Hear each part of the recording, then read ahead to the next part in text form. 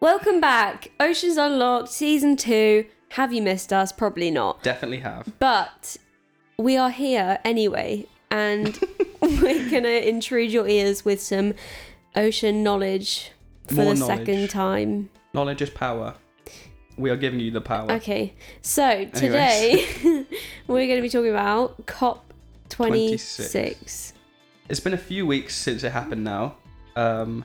So everyone's had their time to think about their views and what they really think actually went on. But doing my research and during the time, I didn't really have a clue what was going on. There wasn't really clear, outline for the normal people. Yeah. So we're here to try and clear up any confusion, and we're going to outline, the major things that we found, the most important topics that have been outlined in COP26. Dun dun dun. Intro music, go.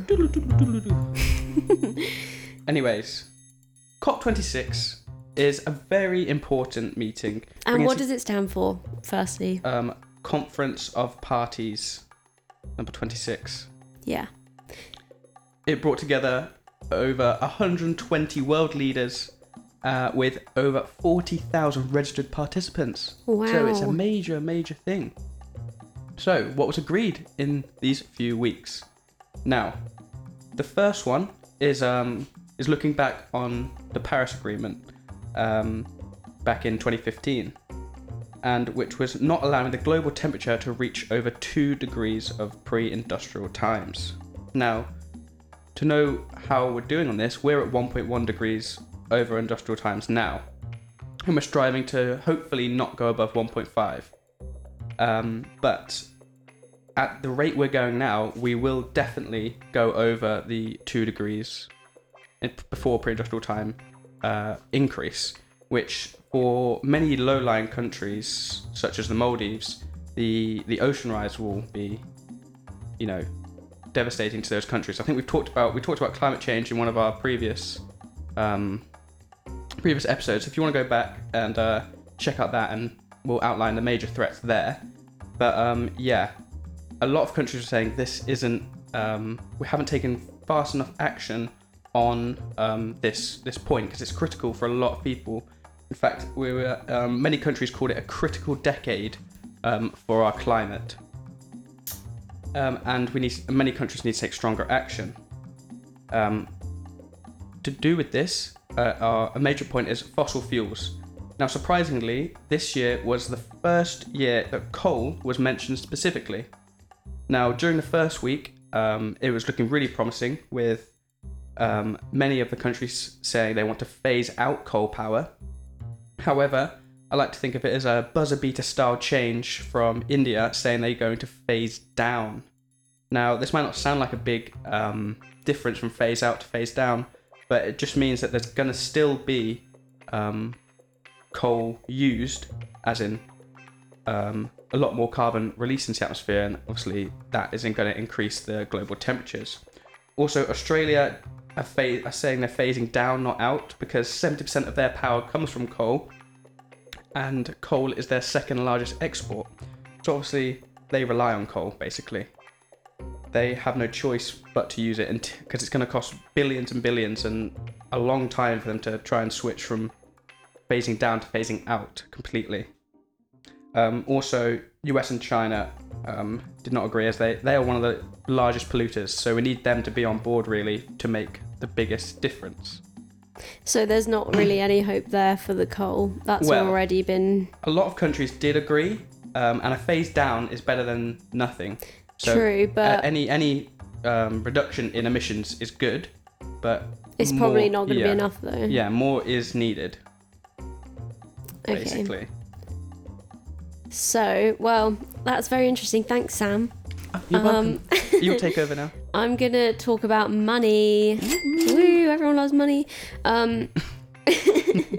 Specifically, climate finance. So, basically, the developed countries that were in COP26 have fallen short on their promise to deliver money to developing countries, the ones that need help with, like, finance for helping towards reducing climate change. Adaptation. So the promise was to deliver $100 billion a year.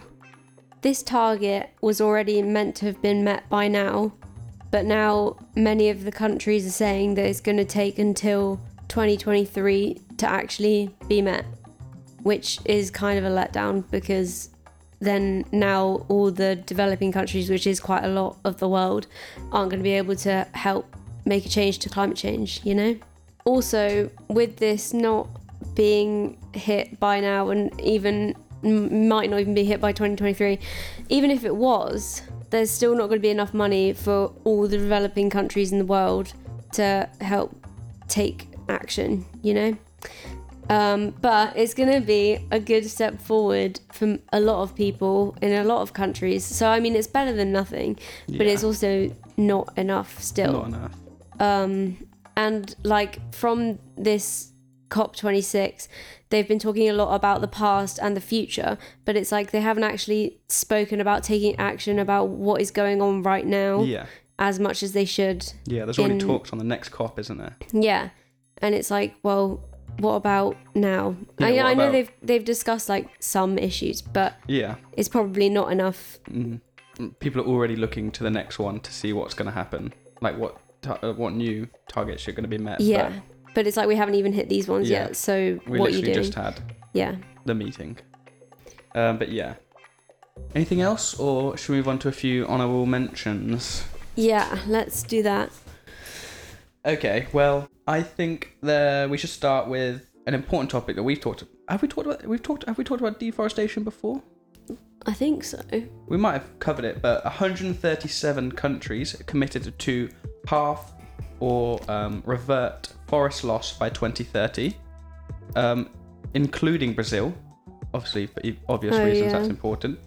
On the greenhouse gases that are going to be limited, lots of car manufacturers agreed to try and go emission-free by 2030, so aka electric cars and carbon neutral production. However, some of the biggest car companies in the world, such as VW, Toyota and Hyundai, are not on this list. Oh, well.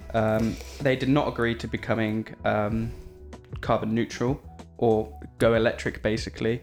And with them being the biggest car companies, or some of the biggest car companies, it's you know, we kind of needed the big people on board. Yeah. And then kind of the rest follow. But yeah, a lot of people are saying this isn't really acceptable. They need to do a bit more. Also, Tuvalu's president conducted his speech knee-deep in seawater to raise awareness for sea level rise. Oh my god. If you don't know where Tuvalu is, it's just an absolutely tiny country in the Pacific, right? It's basically like in between Hawaii and New Zealand, I think. Yeah. Or something like that. It's right in the middle of the ocean. Yeah, and it's absolutely tiny. We have talked about it before. I think we've mentioned Tuvalu. We do before. love we do a Tuvalu. Yeah. Many people are saying there's just been too many loopholes in this COP26 that companies and countries can just fall down to say that they don't have to meet the goals, basically. Yeah. And as I said previously, this is a critical decade for our climate, and a lot of people are like, well, we can't really be affording to go down these loopholes because it affects the whole world, not just, I don't know, one country, or one company can affect a lot of people. And yeah, well, that's kind of the main things that we found. I know we've condensed this into relatively short. It was weeks of conferences and hours of talking. There was a lot of talking on gender politics and stuff like that, but we're not going to cover that in this podcast. But if you want us to, then you can let us know, but that's not our... But it's not really our expertise. If you can say we have that. Which we probably don't. But we wanted to just talk about, basically just let the normal person know what's going on, because there's a lot of politician talk, scientists speak, you know. I feel like it wasn't very... kind of hard to understand. User-friendly, yeah. Yeah. So hopefully this has helped outline some of the the key points, really. But yeah, depending on where you look at it, if you're looking at it through the eyes of the Maldives, then a lot of people are saying that this COP was not ideal. You know, a lot of people are even calling it a failure. If you're looking at it through the eyes of developed countries such as USA, then many people may describe this as a somewhat positive, that some emissions are being limited, but there isn't a huge amount of positives you can take. I mean, there's a lot of finance going through, which you mentioned, which again is important, but again, a lot of stuff needs to improve in the next one, I think. Yeah. I think India said they were going to go carbon, or they were going to reduce their emissions, or it was carbon neutral by 2070, which is... That seems quite far. Yeah. A lot of countries were aiming for around the more 2050 mark. So India are behind on that, but obviously they need time, because they're a less developed country. They need time to get through the time that developed countries have had then to release all these emissions. Like a lot of these countries don't have that time. Yeah. So they're saying they need compensation for that. But yeah, depending on which way you look at it, COP26 happened. Successful failure. It'll come back. Yeah, it's important nonetheless. Yeah. I think that wraps it up. If you enjoyed, visit our Instagram page. We post not just podcast stuff on there. We have other little bits of info that might interest you. Yeah. And yeah, you can listen to any of others. If you haven't listened to any of them before, I think they're worth a listen. Yeah, definitely. Well, I would say that as well. But next episode won't be until the new year, so have a good Christmas, guys. Of course, yeah. Enjoy eating loads of food, because I will. Yeah, definitely. And yeah, see you for the next one. Bye. Bye.